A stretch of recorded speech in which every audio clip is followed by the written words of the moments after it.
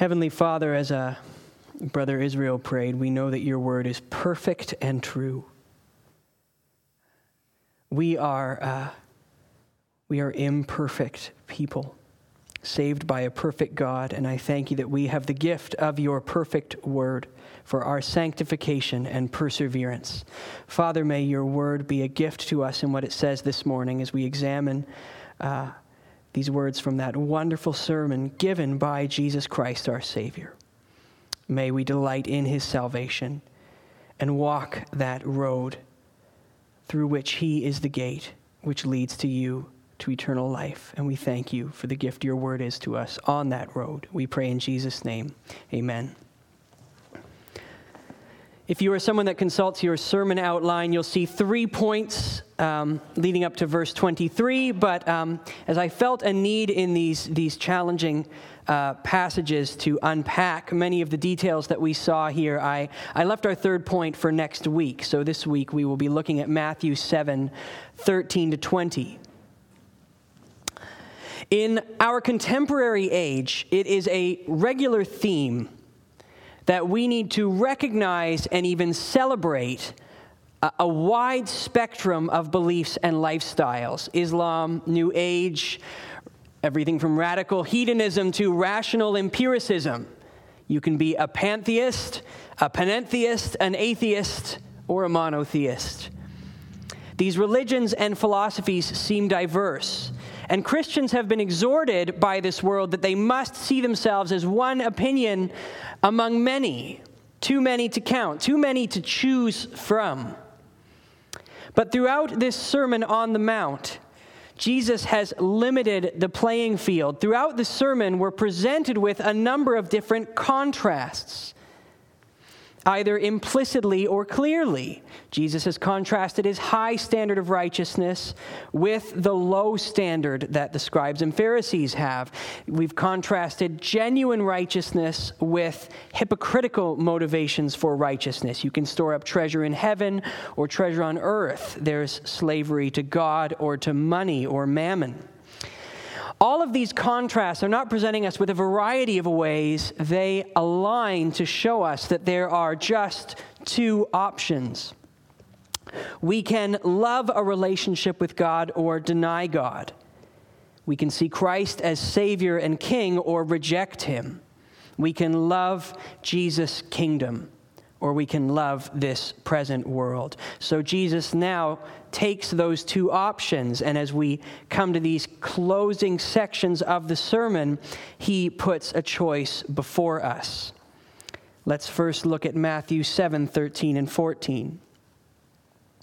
Enter by the narrow gate, for the gate is wide and the way is easy that leads to destruction, and those who enter by it are many. For the gate is narrow and the way is hard that leads to life, and those who find it are few. Our first point this morning is this: the way to life is narrow and hard. The way to destruction is easy and broad.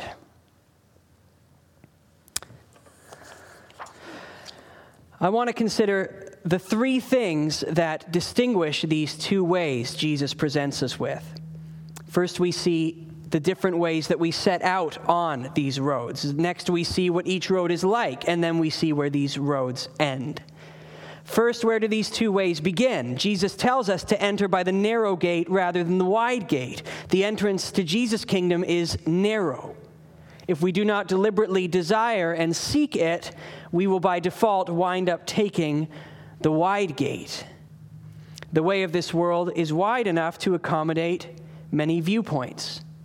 You can be proudly religious. You can be someone who upholds the 5 pillars of Islam to please your God. You can be someone who performs all the right prayers and honors one of the many gods of Hinduism. You can be brazenly sinful. You can mock God and delight in depravity. Or you can claim to know God and enjoy the subtle, hypocritical sinfulness of practicing your righteousness to be rewarded by men. All of these cases are on the same road. The people who delight in their sin and those who are hypocritically righteous both choose the treasures of this world over the treasures in heaven. There is room on the wide way for false religions, atheists, and pleasure addicts.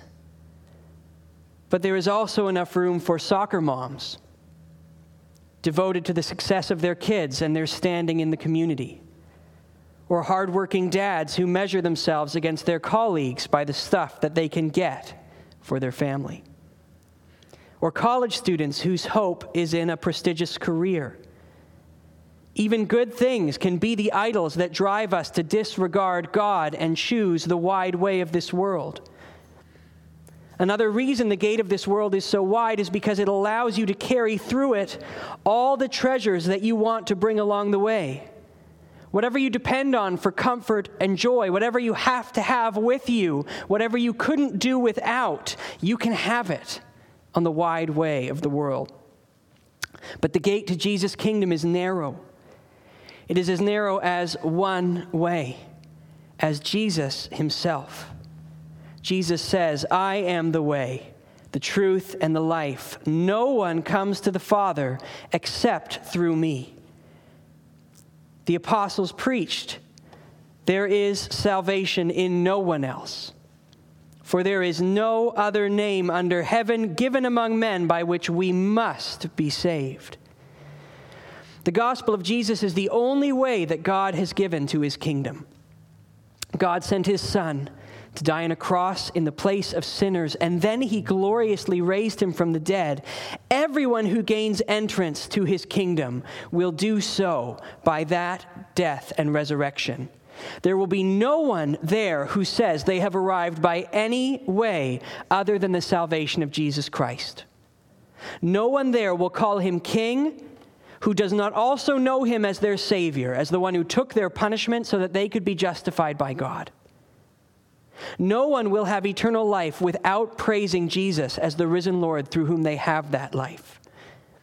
And no one will enter God's kingdom who did not place their trust in Jesus and the gospel. That is the only way to enter by this narrow gate.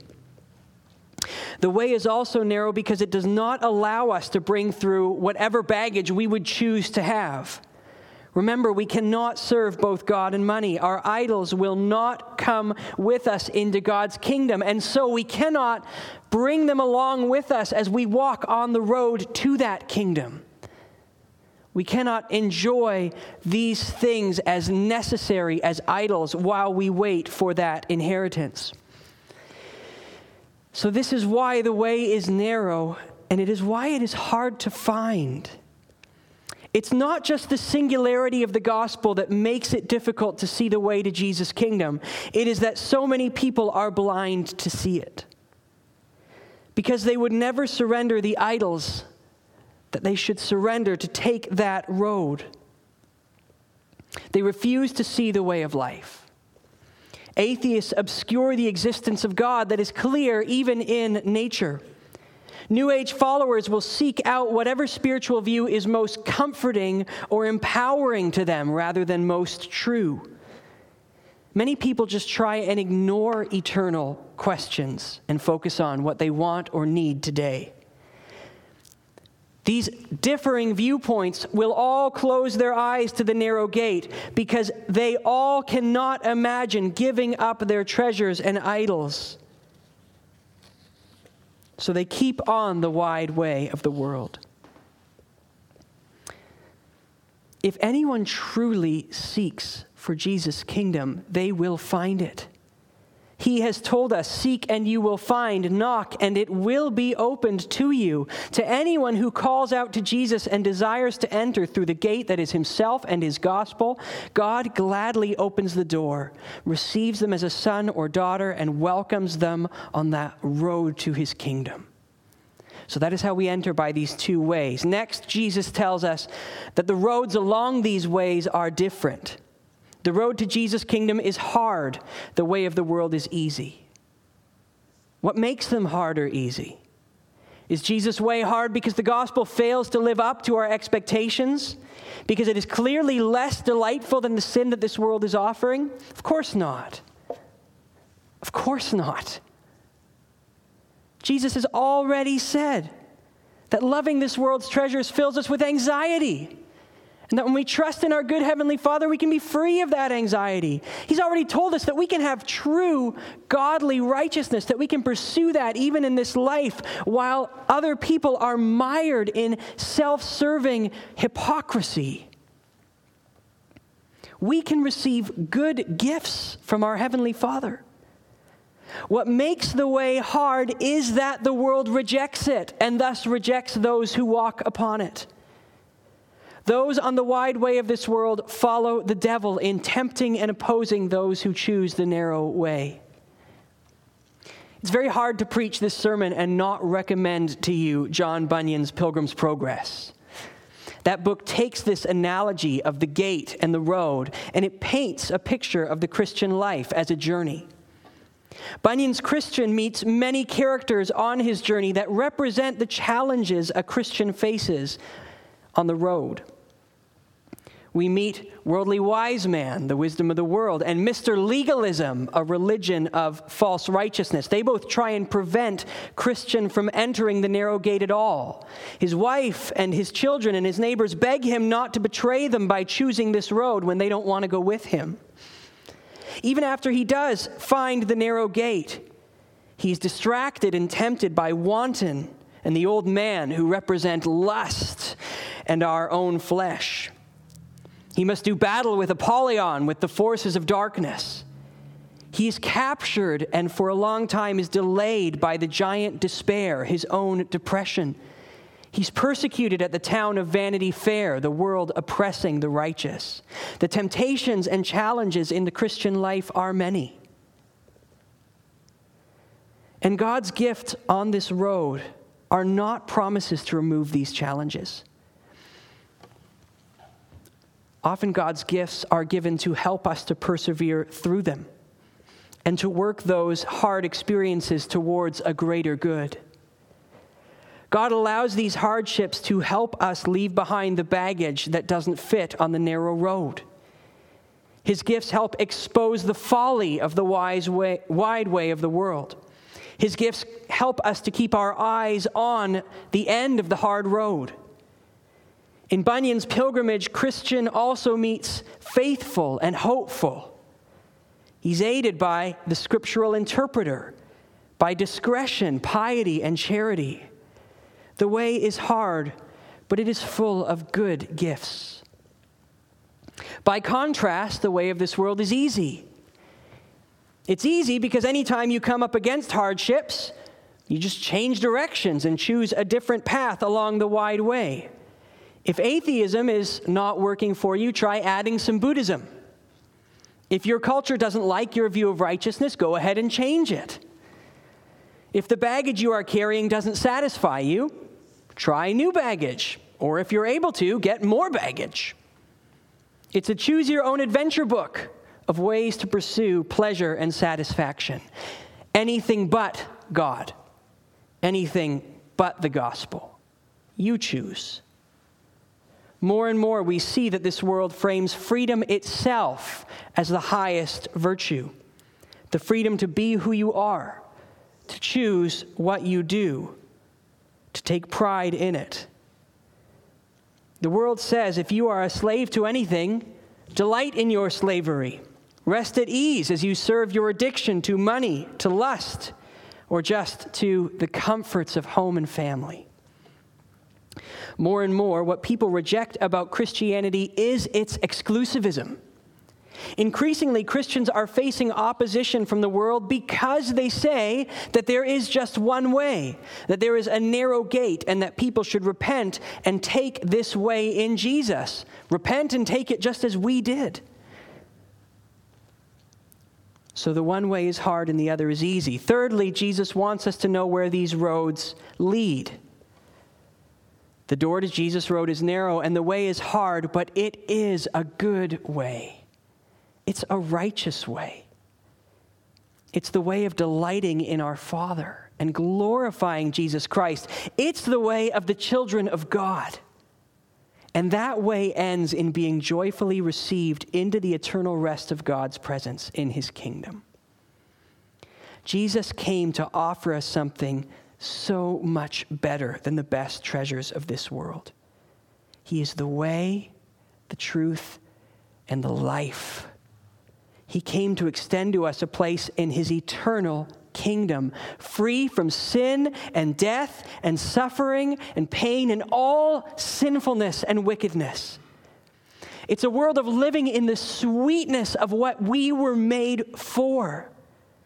So when our road is hard, we are meant to keep our eyes on that life. We're like an athlete training.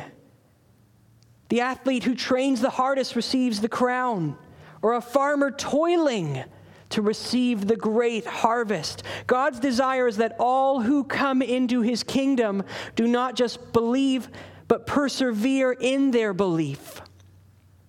This is his will for us as a good father. This is how he prepares us along the road for his kingdom.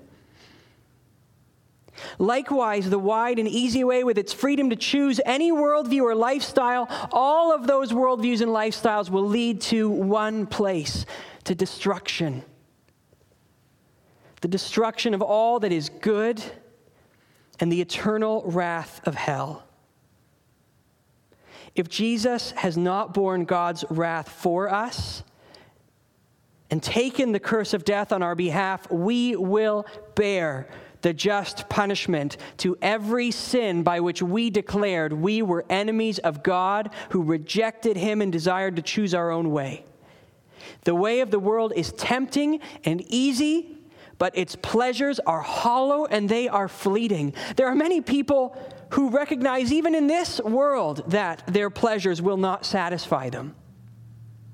But if we look in Psalm 23, we are reminded that even if we look at the life of people who do not know God, and they enjoy all the pleasures of this world all their life, we should not envy them.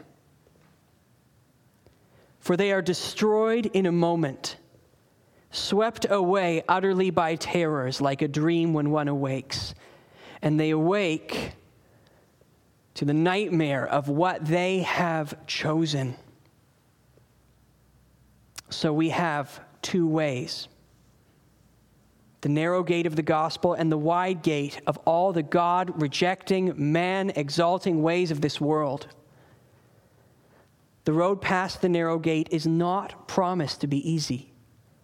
It comes with hard persecutions, sufferings, and challenges which grow our faith and prepare us for the glorious end of the road. By contrast, the way of the world is as easy as you can make it. But the narrow way leads to everlasting life with God by the grace of Jesus Christ, while the wide way ends in wrath and destruction. So Jesus puts a choice to us. Choose the narrow way. It is hard to find, but if we truly seek his kingdom and righteousness, then by God's grace and his grace alone, we find the gate, and we are welcomed on the road to eternal life. With his word as a light to our feet on that road, God ensures that all who are his will walk it faithfully until they are received by him. So after presenting us with that choice, Jesus wants to give us particular cautions and warnings for the sake of our perseverance on the way. We're going to look at the first of those this morning. Chapter 7, verses 15 through 20. Beware of false prophets who come to you in sheep's clothing, but inwardly are ravenous wolves. You will recognize them by their fruits. Are grapes gathered from thorn bushes or figs from thistles? So every healthy tree bears good fruit, but a diseased tree bears bad fruit. A healthy tree cannot bear bad fruit, nor can a diseased tree bear good fruit. Every tree that does not bear good fruit is cut down and thrown into the fire. Thus you will recognize them by their fruits.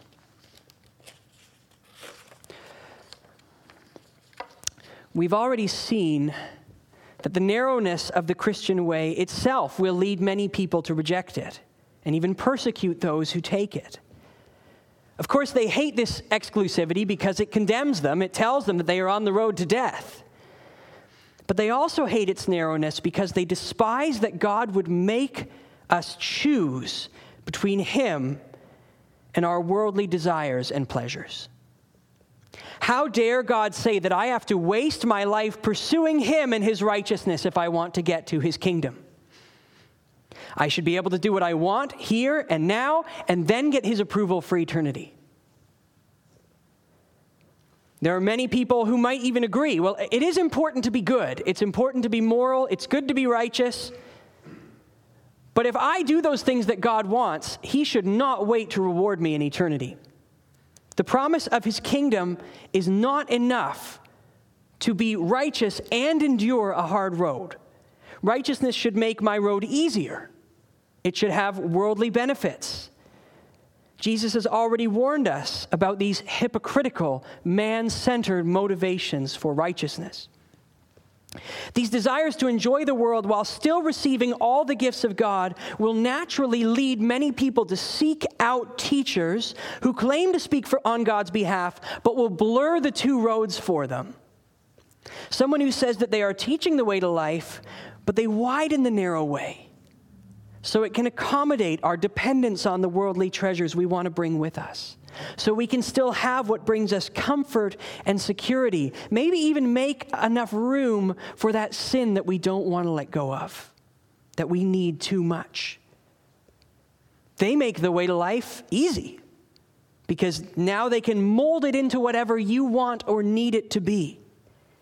You can choose it without really having to repent or even really having to commit because the way to God will change to accommodate you. All the while, these people will still promise God's favor, will still promise eternal life. This is what the false prophets did even in the Old Testament. God's true prophets were regularly rejected because they were all doom and gloom. They told God's people that faithfulness required a narrow and hard road. So naturally, other men rose up and said, no, God wants you to be happy. He wants the way to be easy. And wicked kings very regularly sided with these false prophets and their promises of good times, and they ostracized and persecuted the men who faithfully preached God's word.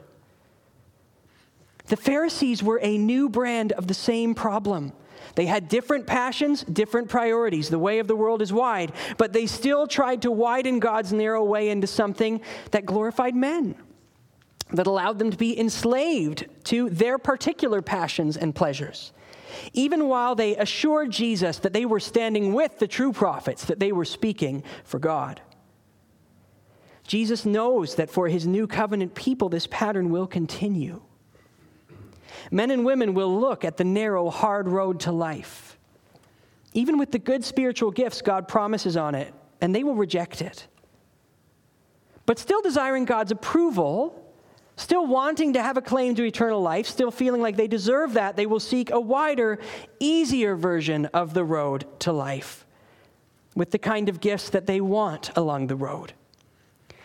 That's why even here in this Sermon on the Mount, this first sermon in which Jesus declares his kingdom, he is already preparing us for the coming of these false prophets and teachers. Our second point this morning is this: beware of false prophets who would confuse these two ways.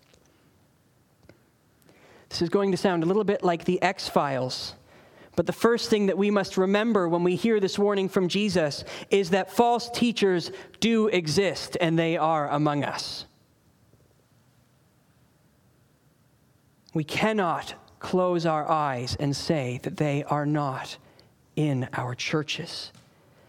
False teachers have existed since the snake in the garden, and they truly did appear as soon as God's new covenant people began to gather. Paul warns Timothy in 2 Timothy 4, 1-3. I charge you in the presence of God and of Christ Jesus, who is to judge the living and the dead, and by his appearing and his kingdom, preach the word. Be ready in season and out of season. Reprove, rebuke, and exhort with complete patience and teaching. For the time is coming when people will not endure sound teaching, but having itching ears, they will accommodate for themselves teachers to suit their own passions. Listen to how stern, serious, urgent this exhortation is from Paul. Timothy, you have to preach the word. You cannot stop preaching it. You must not stop proclaiming it, making use of it, applying it in every way that you can. You must continue to persevere in this preaching. You must keep pointing people again and again to the truth, to the narrow gate. Help them stay upon the road. Continue to help them. Do not slacken. Why? Because many people will not be able to endure sound teaching. They will wander from it. They will utterly despise and reject it. And their ears will itch for someone who can come along and widen that way to God. Make it easier. Make it something that allows me to bring more of my baggage.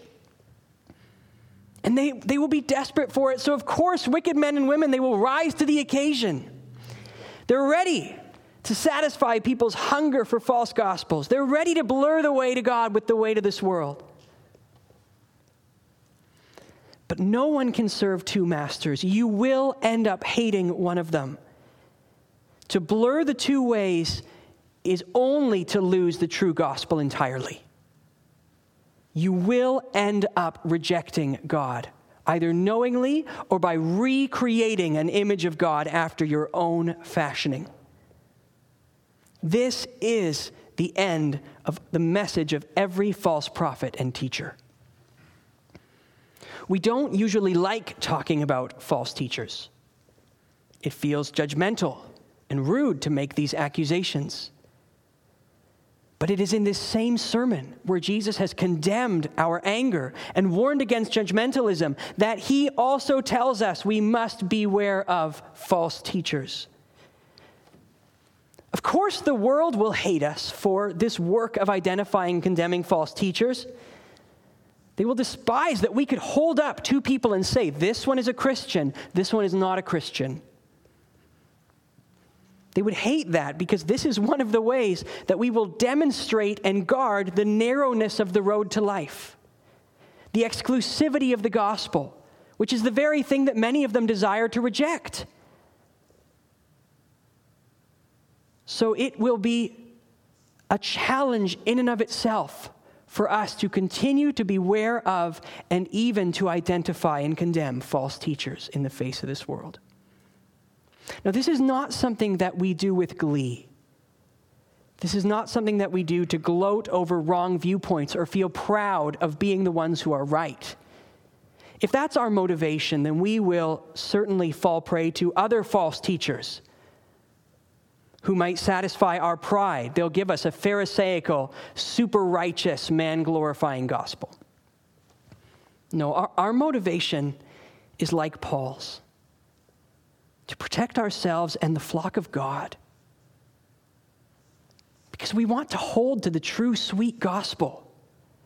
We want to quickly identify and reject anything that would draw us away from that perfect truth, from the salvation we have in Jesus, that would lead us to worship any idea of God other than the one that is true, other than our Father himself and Jesus the Savior. We want to persevere together along the narrow way. So we must be aware of false teachers. We must be aware of them and watchful for them.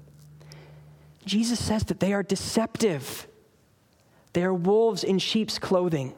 And that sheep's clothing can take on many forms. It might be orthodox theological language, a knowledge of many Bible verses, a reputation for a thriving ministry or certain good works. For some of us, that tempting sheep's clothing might be a cheery and non-judgmental disposition and tone. For others of us, that sheep's clothing might be a very righteous and condemning tone. While this sheep's clothing appears to set the person apart to us as a superior Christian, someone worth following, they will subtly start to blur the narrow way with the wide way. They might import worldly things into their gospel. They might add new burdens and teachings to the gospel. Or they might take truths out of the gospel. They might do both. And if our ears are itching for this teaching, we're going to keep our eyes on that sheepskin, even as it starts wearing thin, as tufts of wolf hair start to pop out, because that teaching will flatter us. It will give us those things that we were really longing for. It will fill up our hearts with pride and satisfaction. This is good for me. While we are being led off the right path like lambs into the wolf's den. So hear Jesus' exhortation to recognize these false prophets. He says we can recognize them by their fruit. Eventually, their fruit will reveal the kind of tree that they are. Two trees might be hard to tell apart. If you're not a botanist, you may have to wait until the fruit comes out to really know what kind of tree you're dealing with.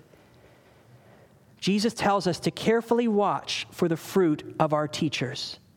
Eventually, they will not be able to hide the type of tree they are. They will not be able to yield deceptive fruit all the while. So we must ask, do those who are teaching us produce the healthy fruit of people of God's kingdom? Or do they produce the diseased fruit, which shows that they were never a good tree?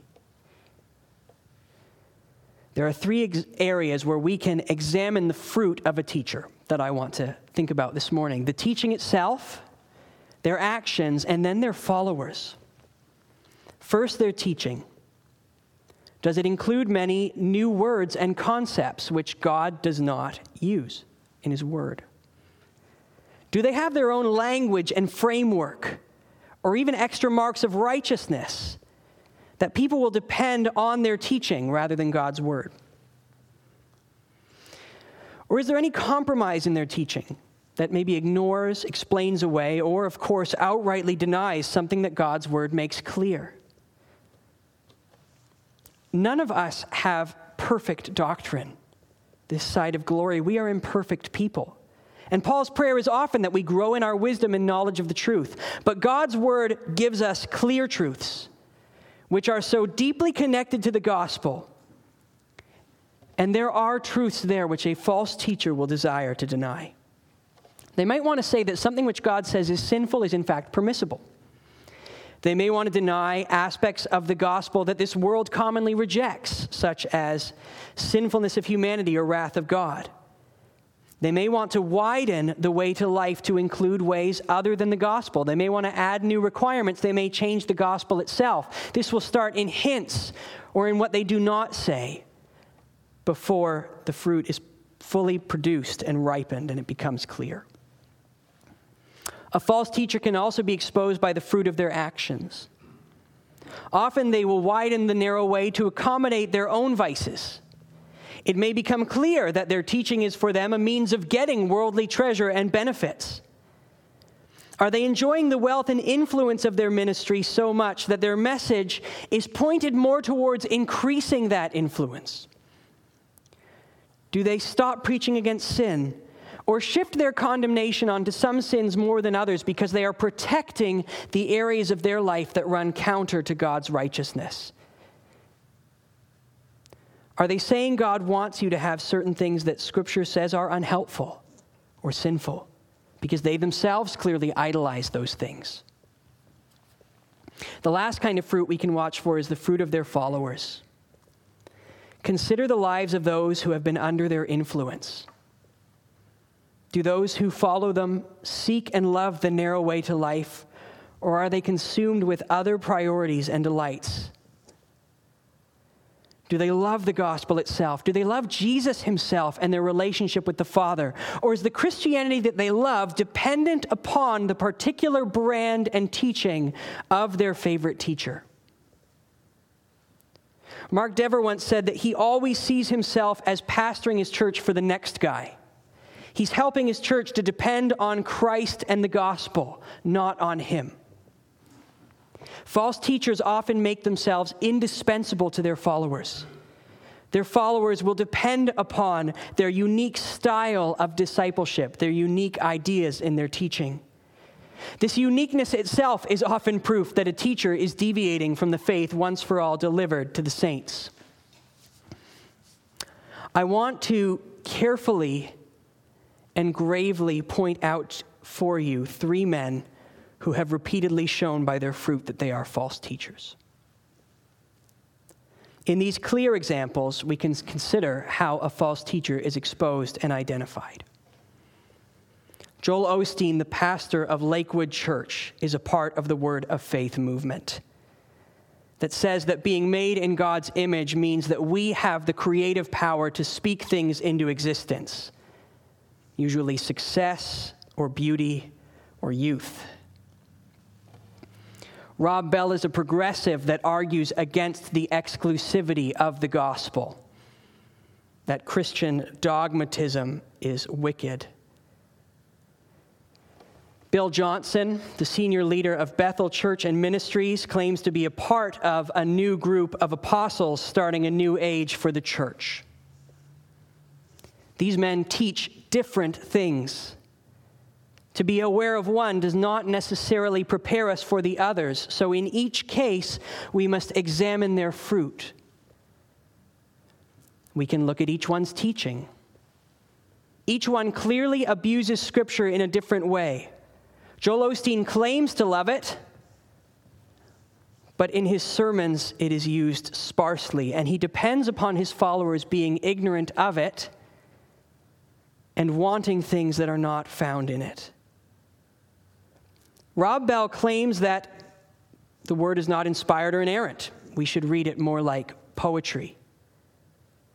Bill Johnson claims to have new revelation from the Spirit, which adds to it.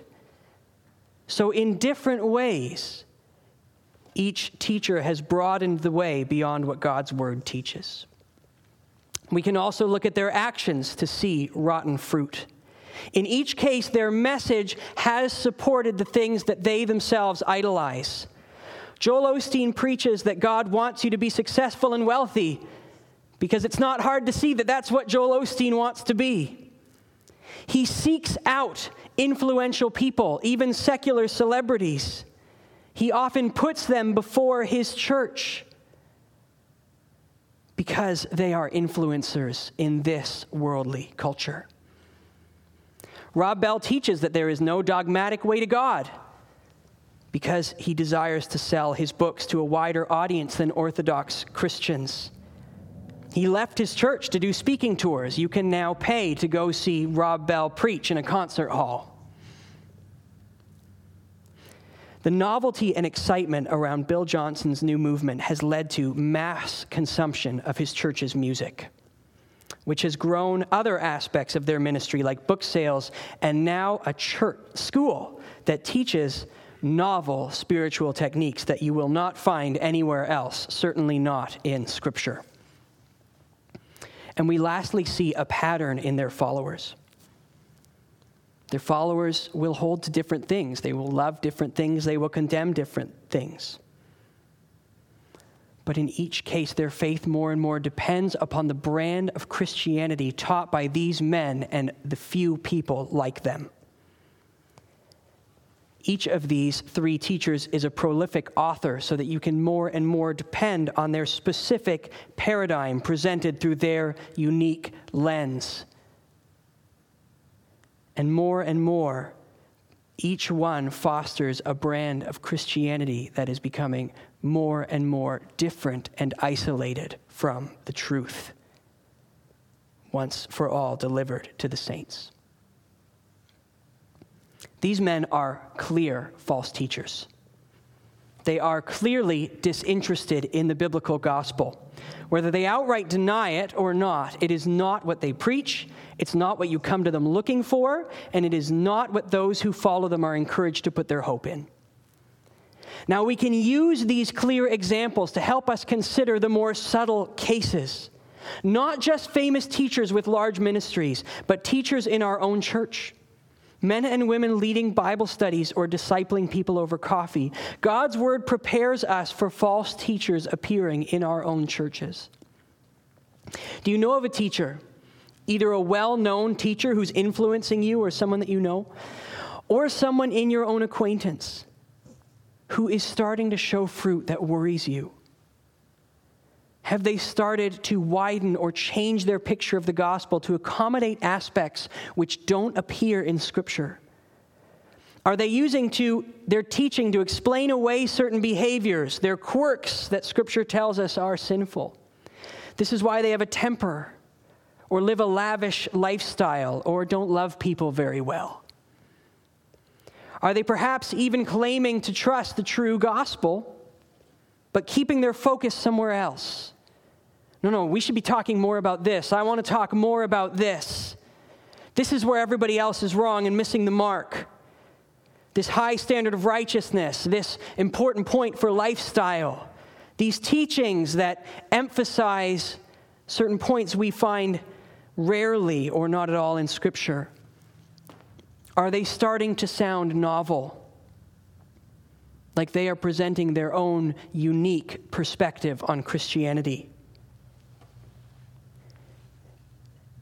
And do they want those who they influence to be more devoted to Jesus than them? Are they desperate that their teaching bring glory to our Father in heaven? Or do they even want just a little bit of that glory to go to them, the indispensable teacher? One day, diseased trees will be burned. The false teachers will go into the destruction, which is the end of the way of the world that they were truly walking on all the while. And so many sheep with itching ears will follow them into the fire. We must take this warning seriously. Do not be content to listen to teachers that are shifting your focus off of the truth. They are on the road to hell, and they want to take you with them. Jesus does not want us to be suspicious. He wants us to be discerning. He wants us to cling so tightly to the true gospel, to grow in our knowledge and love of it so that we would never want to be moved off of it even an inch. He wants us to make use of the gifts that God has given us along the narrow way to keep us on that way. The wiser that we are in the Word, this gift of God, the more we are able to see and expose bad fruit. This is why Paul's exhortation to Timothy in light of the coming false teaching was to preach, to apply the word in every situation. Start with the pastoral epistles themselves, the books to Timothy and Titus. These are wonderful places for every believer to go to learn what God desires his teachers be and do, to learn what he wants his church to be and do. Those books are given to all of us. They are a good starting rubric by which you can examine the fruit of your teachers. And a good teacher will want to be held up to the standard of that truth. They will want to grow according to the standard of that truth. So you need the word. You also need the church. It is a gift so that we all together can be built up in the truth. All of us have personal biases, lapses in judgment. We all have particular temptations that we are given to, and we together can protect each other from our various weaknesses and blind spots. Without the church, Paul says, we are like children tossed about by every wind of doctrine, enslaved to whatever our flesh wants to hear. None of us is wise enough to hold to the truth apart from God's people. Friends, we must recognize how our own hearts could be tempted to receive a false gospel, which will draw us onto the wide way to destruction. We must see what wicked changes to the gospel we ourselves might desire, even the rotten fruit that we might ignore. Some of us would happily eat thorns and thistles and pretend we are eating grapes and figs because that false gospel is just too important to us. It's too sweet to us. It allows us to have what we want. We're content to be drawn away from God's church. I just can't be with those people. We can be content to drawn away from his word. It just doesn't fill me up the way that I need to be. We're so enjoying these other things, these other ideas, these other emphases, the things that we think are good. Our ears are itching for something different, something more. We want to walk in the wide way while we still comfort ourselves, comfort our consciences by saying that we are still in God's favor on the road to life. In the passage that we'll consider next week, Jesus will seriously warn us that there are many people on the road to destruction who believe that they are on the road to life.